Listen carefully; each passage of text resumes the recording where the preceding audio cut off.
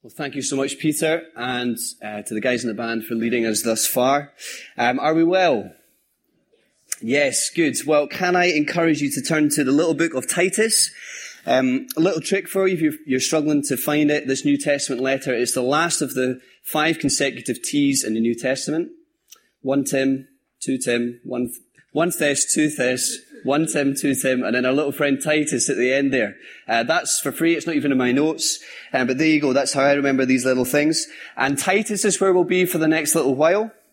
This little book that I hope at the end of our few weeks in this letter will become not only just a friend and an acquaintance, but actually will become a good companion as we continue to travel on as a church community. So would you turn to Titus?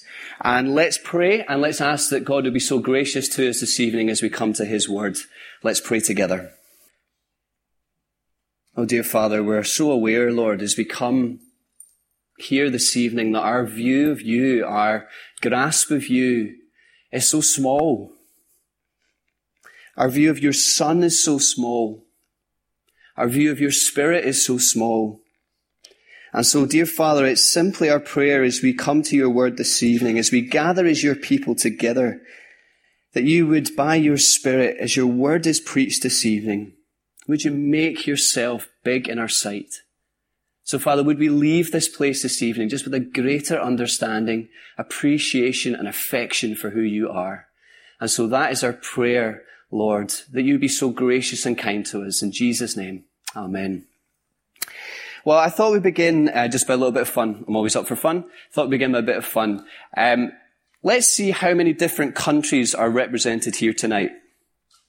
There is a point to this, you'll see. Just shout them out. How many different countries have we got represented here tonight? Italy? Britain? Scotland, okay. Anyone else? Northern Ireland? Germany? Here's a question for you, Simona and Luca. How do people perceive Italians? What do they say about Italians? Pizza, okay. Germans?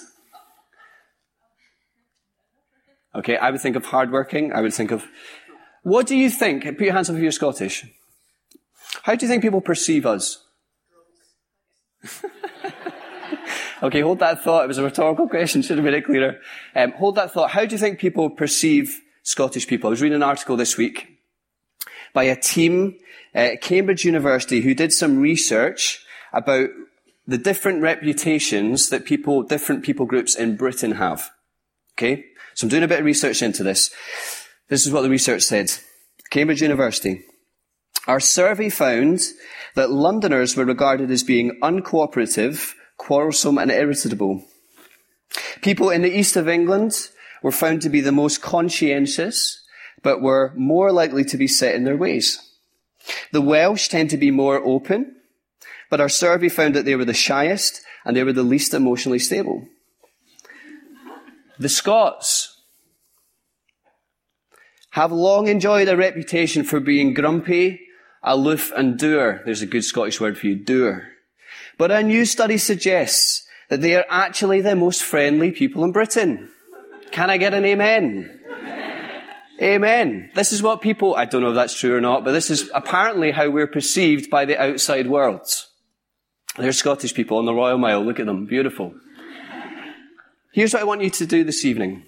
I want us to do this evening. I want to take us from thinking about the people of our island and how they're perceived. And I want us to travel back to the 1st century and introduce you to a people from another island. So we're going back this evening to the island of Crete. This letter of Titus written by Paul to Titus, to a man and to a church who are living on this island of Crete, this large island just off the coast of Greece. And let me introduce you to some of the locals on this island. Name for the locals? Cretans. Reputation of the locals? Well, these people are infamous for their lack of ethics, for their lying, and for their absolute greed. In fact, one of the Greek words for being a liar, the word kritizo, literally to be a Cretan. Now, just to give you a flavour of the distaste for this people, let me read to you, this is what I found in my research this week, a few of the sayings about these people that outsiders looking in had about them. This is Plutarch, the Greek biographer. He always joked about the fact that on Crete there were no wild animals with 4 legs, but that was more than made up for the fact that there were tons of wild animals with 2 legs living on the island. Polybius, the Greek historian, made the following comments about the Cretans. He said, money is so highly valued among them that its possession is not only thought to be necessary, but it is in the highest degree creditable. And in fact, greed and avarice are so native to the soil in Crete that they are the only people in the world among whom no stigma attaches to any sort of gain whatsoever. So we have that today in our culture, don't we? We hate money cheats. We hate money cheats. We think about it in the world of sport. When somebody signs for another team because they got offered more money, we hate them, don't we? But in this culture, Cretans, that kind of behavior is lauded, is praised. Everybody wants to reach the top, accumulate more stuff. This is the people who are on this island. And here's the wonderful news for us to comprehend this evening from this letter, is that the gospel has reached Crete. And it hasn't just reached Crete, it has taken root in Crete. And God, through his gospel, has birthed a church on this island. Now, if we were ranking people in terms of who was likely and least likely to become Christians, where the gospel was going to have impact and not have impact, this island would be very low on our rankings. Now, is that not a wonderful lesson for us straight off the bat? As we think about our nation, as we think about our city, as we think even just about our area, what do we also often think? That this is hard soil. But is this not encouraging? This is what encouraged me this week, that this tells us that the gospel is unstoppable. That the gospel is powerful and it can break the hardest of soils. And it can melt even the hardest of hearts. And God's word, as it goes forth, it will accomplish the purposes that he intends for it. That is encouraging. Now let me just tell you that the two main parties to this letter, Paul and Titus, the apostle and his co-worker, traveling companion and protege. Now whenever it is exactly that they were on Crete, whether it was during the events recorded in the book of Acts, whether it was after those events, whatever conclusion you come to, the gospel has taken root on Crete. And through this message being preached, God has saved men and women to himself. He has lifted them out of the darkness and he's put them into his glorious kingdom of light, and he's created this community of Christians on this island of Crete. Now you can imagine that these Christians are gathering in each other's homes to worship and to fellowship with one another and to encourage one another. These are most likely house church gatherings that are on this island. And I think we can probably assume from the letter that this is a young church. It's a really young church. In fact, some commentators would place this church as not even being a year old. These are new Christians. This is an inexperienced church. This is a church who are trying to find their feet. And just picture what that is like. I remember our little girl when she was learning to walk last year. It was an absolute joy to watch her do it, but it was messy. She would go for it and she would kind of stumble and she would bang her head and she's trying to work out limbs. Do you know, she's just trying to work this thing out. It's kind of like that when we first become Christians, isn't it? We're trying to figure this thing out, how the gospel has flipped our lives upside down. Trying to work out, aren't we, what is it about our old lives that Jesus calls us to leave behind in pursuit of him? My old lifestyles, my old habits, my old ambitions. What is it that he calls me to say no to in order to follow him? We're trying to work out the contours of the Christian life. That I see the world differently now. I see it through the God lens. And I'm trying to discern what is false and what is true in this life. I'm trying to grapple with what it means to live as part of this new family of God, the church that God has grafted me into. All of a sudden, before, I've got nothing in common with these people. Now, all of a sudden, I've got the most important thing in my life in common with these people. Just trying to figure it out. So the challenge is that these new Christians are probably facing on this island.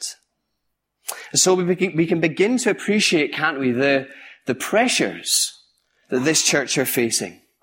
Pressures that they're facing. I think two main sources of pressures. Firstly, internal pressures. Now imagine it, just picture it. You're in that home group setting. And you look at one another across the room. You think, what do we do now? What do we do now? What do we stand for? How do we behave as a community? How do we work together? How do we help one another? And into the mix, I think you've got false teachers in this letter. We learn a lot about them who are trying to infiltrate this church, who are trying to spin lies, who are trying to cause these Christians to deviate their course from following the Lord Jesus Christ. And I think particularly in this letter, if you've got it there, chapter 1 and verse 10, there's a Jewish flavour to this false teaching. What are they telling you? Well, I know Paul said this. I know he said that, but you know, crazy Uncle Paul, it's a bit more like this. Did he tell you not to do that? No, you kind of need to do that. He said you can do that? No, you definitely can't do that. So you begin to see, can't you, these internal pressures that are facing these new Christians. Internal pressures, and I can certainly picture external pressures as well in this island. Can't imagine that's an easy place to live for the Lord Jesus Christ. Just imagine it. One day you're living just like everyone else on that island. You're living for the same things. You're chasing the same dreams. You're acting exactly the same as everybody else. And then you hear that the gospel and that the Spirit awakens you. All of a sudden that you're alive. Why? You see life differently now. God has transferred you from the kingdom of darkness and He's placed you into His kingdom of light. You were dead, and by His grace He has made you alive, and He's called you to live differently. So don't be a cheat. Be honest. Don't lie. Speak the truth. Don't be lazy. Work hard. And so you can imagine if you live out your transformed life in this culture with these people, you're going to stand out a mile. You're going to stand out a mile. I mean, check Holy Harry over there. Can you believe that he shares his money and his stuff with these new friends of his? Can you believe that? We're off. We'll spend our money on ourselves, thank you very much. I mean, check Jesus freak Jenny over there as well. Can you believe that when the boss leaves work, she still works? She doesn't slack like everybody else? We're away as well. Internal pressures, external pressures facing this church. And you begin to see, even just at the outset of this letter, how applicable this is for us. Actually, we face pressures, don't we, every day as we live our lives as Christians in this world. Well, I think this letter has got so much to teach us. So much to teach us. We face the same kind of pressures. And I think that takes us to the purpose of this letter. Or to put it another way, addressing the why question. So it was a great question to ask ourselves when we're trying to grapple with the meaning of a text, the why question. Why, and this is the thing here, why is Paul writing these things to this man at this particular time? Well, here is Paul. We're going to get to the bottom of this question. Here is Paul, and for one reason or another, he's no longer on Crete. He's no longer on Crete. And he's writing this letter to Titus, whom he has instructed to remain on Crete. And to do what while he's remaining on Crete? Well, if you check it out there, chapter 1 and verse 5, Paul instructs Titus to put in order what was left unfinished. Do you see that? So he's saying that there's still work to be done on Crete. And Paul instructs Titus in this letter to finish the work. Finish the work by standing for the truth and by silencing those who would speak against the truth and by modeling for the people what a godly life looks like and by appointing leaders who will lead this church well. That's what he's got to do. That's what Titus has got to do. But I think I've been convinced the more that I've got to get under the skin of this letter, that actually there's a bigger purpose that Paul has in mind. More holistic purpose. What does Paul want to see happen in this young church? Well, he wants Titus to give himself to the task of seeing this church grow. Grow. He wants it to grow well. He wants it to grow up. He wants it to grow deep. And he wants it to grow out. Paul wants this young church to grow. I think there's two particular aspects to this growing. And just as we look at a brief introduction to this letter, let me just outline what I think are the two big aspects of growing that Paul outlines in this letter. So he wants them to be growing. And he wants them to be growing in their knowing. And he wants them to be growing in their showing. Growing in their knowing and growing in their showing. Knowing what it is they believe. And showing how what they believe makes a radical difference to the way that they live their lives.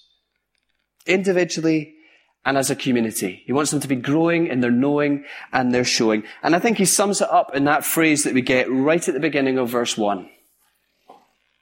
And I think this is the big idea of this letter and Paul's beating heart for this church. What does he write? Their knowledge of the truth that leads to godliness.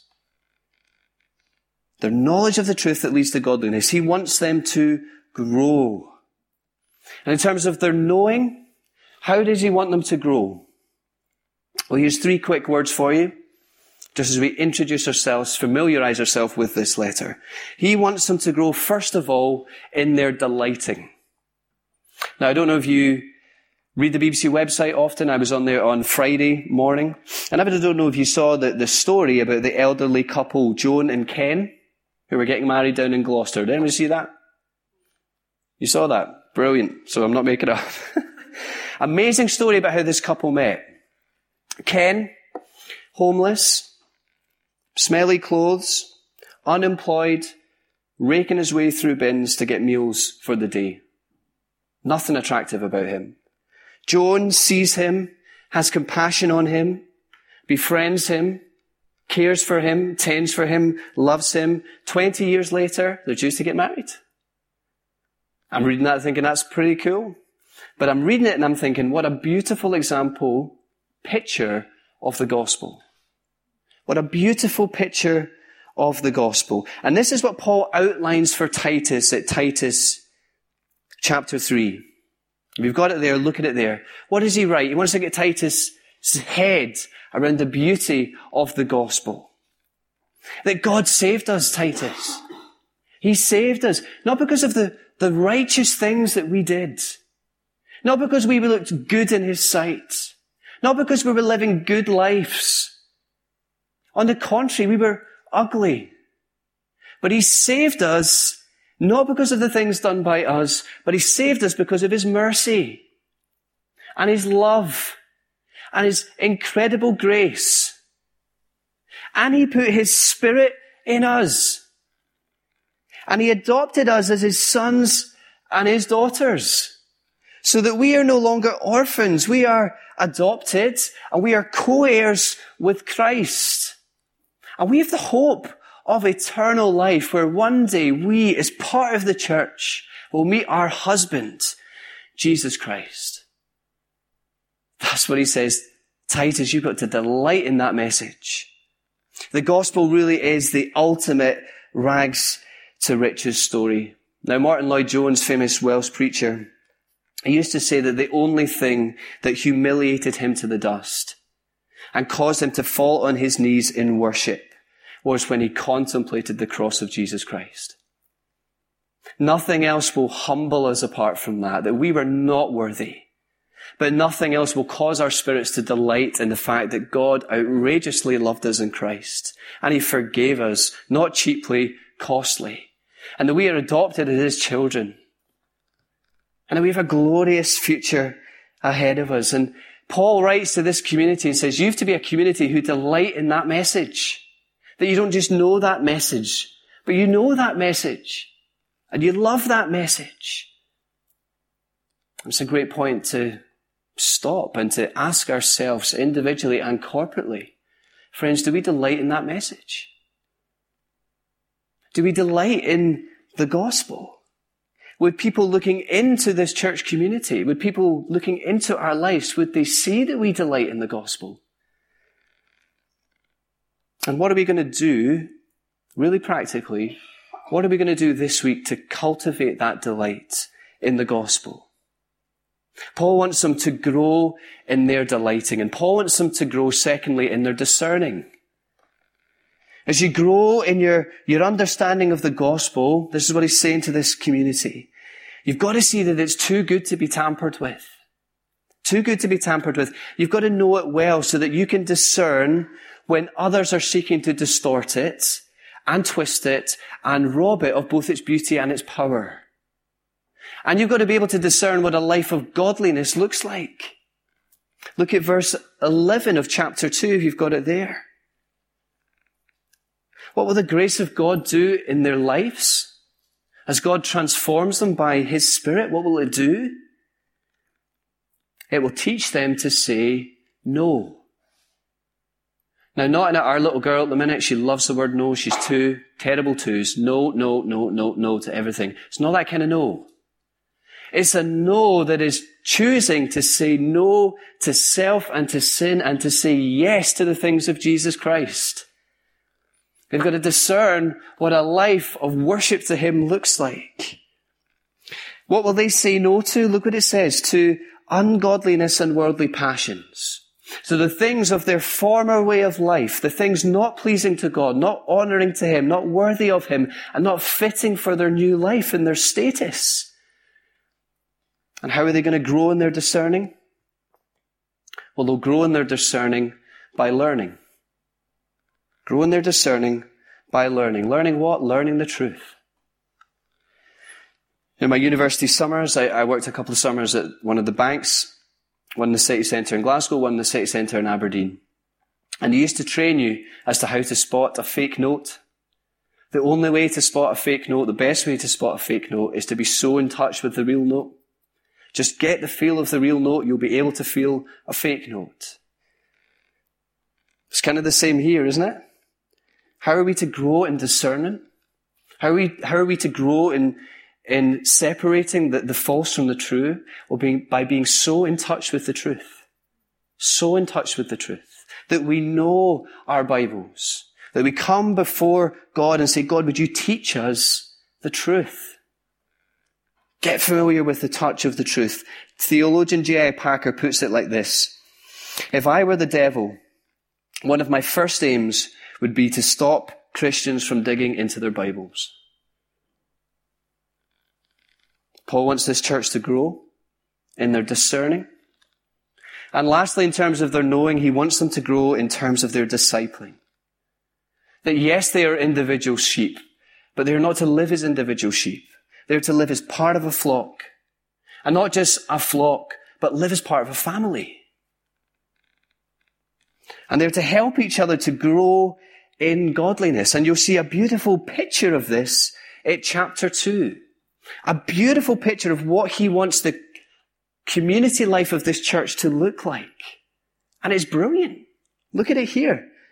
What does he say? Older women, seasoned saints, teach the younger women. Older men, you seasoned saints, you teach the younger men. And this isn't sit round the family dinner table and play Monopoly and play Happy Families. What this is Paul desiring a compelling community. A community that cares for one another. A community that loves one another. A community that takes seriously looking out for one another. And a community that passes stuff on.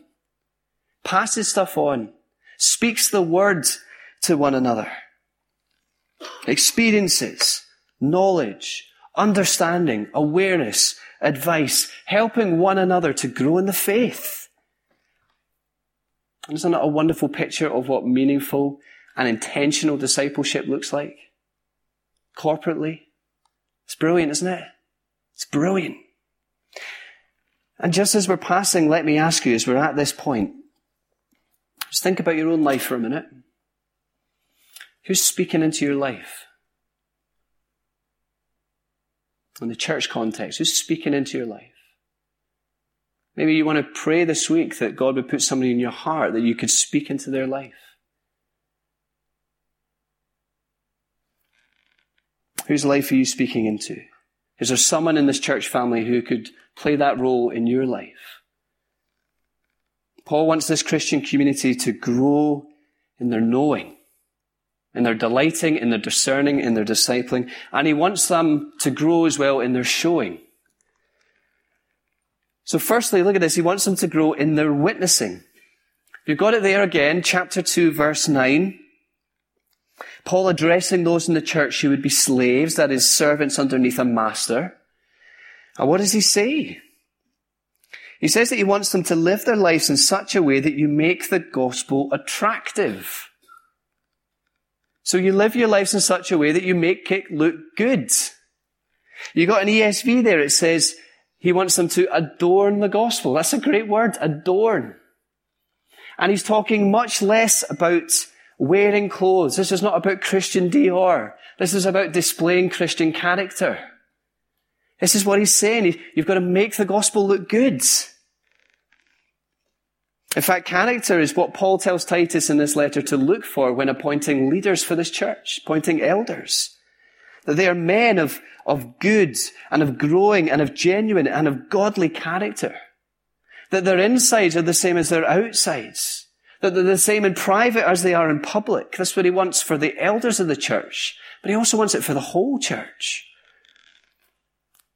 That people would look at them and as they adorn the gospel, as people look at them from the outside, they would question and think, why is it that they look so good? Why is it that they look so good? Why do they act differently? And not with a big question mark above them, asking it because I want that for my life as well. What is it about their life that I don't have? Paul wants them to grow in their witnessing. Secondly, he wants them to grow in their working. Big emphasis in this letter on God's people living productive and living fruitful lives for the glory of God. Maybe note them down and check them out later. Chapter 2, verse 14. Chapter 3, verse 8. Chapter 3, verse 14. Work hard. People, commit yourselves. Be zealous for good works. And in this letter, he criticizes the false teachers, chapter 1 and verse 16, for not living productive and fruitful lives. In fact, their lives are inconsistent. They are claiming one thing with their mouths and they're displaying another with their actions and character. There's an inconsistency to the false teachers, and that's how you'll be able to spot them. Grow in your working. And thirdly, and lastly, and very much linked to the first two, Paul wants them to grow in their waiting. Waiting for the return of their glorious Lord and Savior Jesus Christ. Chapter 2, verse 13. He wants them to live in eager anticipation of the day when their Master will come back. And this isn't a passive waiting. This is very much an active thing. He wants them to wait well. And as servants in the present age, what are they to do? Well, they're to work for him. They're to live for him. They're to pursue more of him. And they're just to love him outrageously. Now, I must say this week in my own life, my own heart, I think this is where I was most massively convicted. That how often the return of my Lord and that glorious day when he will return, like we were singing in that first song, how often does that just never cross my radar? It never comes into my thought life. And, oh Father, would you forgive me that that is true? And would you help me live in eager expectation of the day that you will return to make all things new? How often I just get bogged down with the stuff down here. That I plan my diary 2 years in advance. What vanity. That the Lord could take me home to glory tomorrow. D.A. Carson, he put it like this. He said, 1 billion years or so into eternity, the number of toys we accumulated for ourselves during this life will not seem too terribly important. And do you see, just as we pull a few of these threads together this evening, do you see how radically different this community is going to be from its surrounding community on Crete? An island full of people renowned for lying and for being lazy. What does Paul tell them to do? Devote themselves to the truth and devote themselves to working hard. Radically different from the surrounding world. This is why Paul left Titus on Crete. To help this church grow. That is what he's got to work hard to do. Now listen, we started by joking about what reputations different people have. And I wonder, just as I was finishing this week, I wonder what reputation we have. I wonder what reputation the church in Edinburgh has.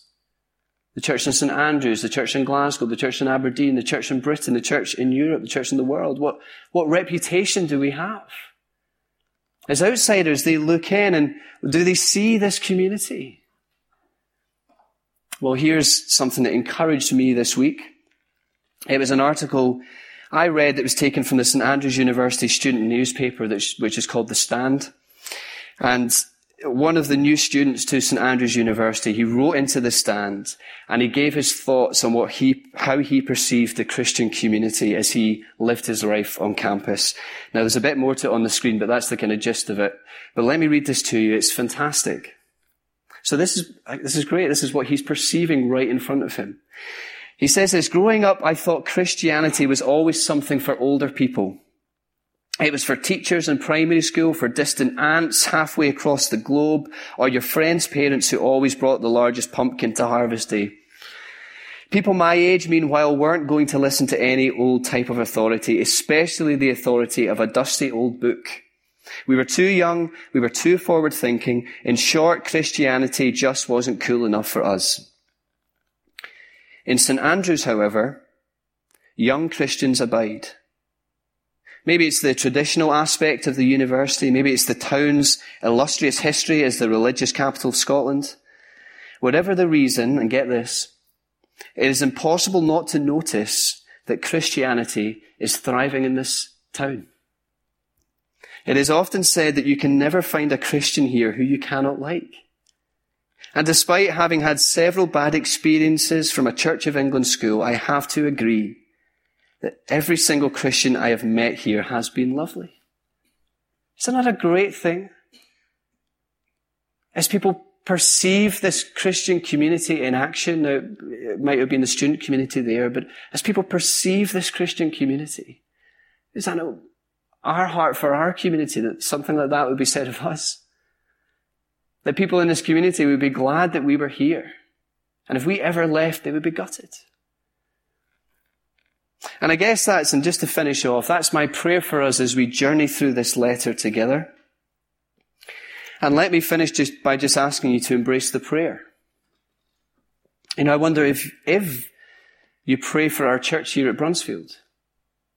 I wonder if you pray for individuals here at Brunsfield. And I wonder, if you do, what you pray for them. Well, it's my prayer as we journey through this little letter of Titus, that what we encounter here in God's Word as He teaches us by His Spirit, that these things would become our prayer for our community. And that we would go further than just praying for our own superficial needs, but actually we would pray for one another that we would grow. Grow individually and grow corporately in terms of our knowing and our showing. That we would be a community that, by God's grace and by His Spirit, it grows. And I thought it'd just be a great way to end as we respond just to this little introduction to this letter this evening, to pray together. So what I thought would be great for us to do is just maybe, can I ask 3 people to pray? Just open time of prayer together. Pray for 3 things for our church family here as we journey through this letter. Firstly, if somebody wants to pray for our growing. And then secondly, if somebody wants to pray for our knowing.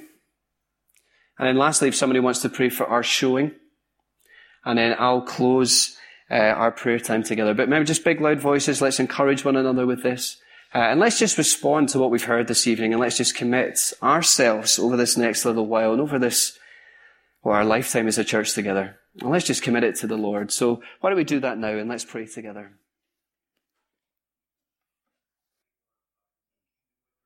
I ask the Lord that I might grow in faith and love and every grace, might more of His salvation know, and seek more earnestly His face. Our dear Father, we would thank You for those lyrics that we have of John Newton. Lord, just a passion to see Himself and to see Your church grow. And so, Father, we ask that You would help us to do that this week.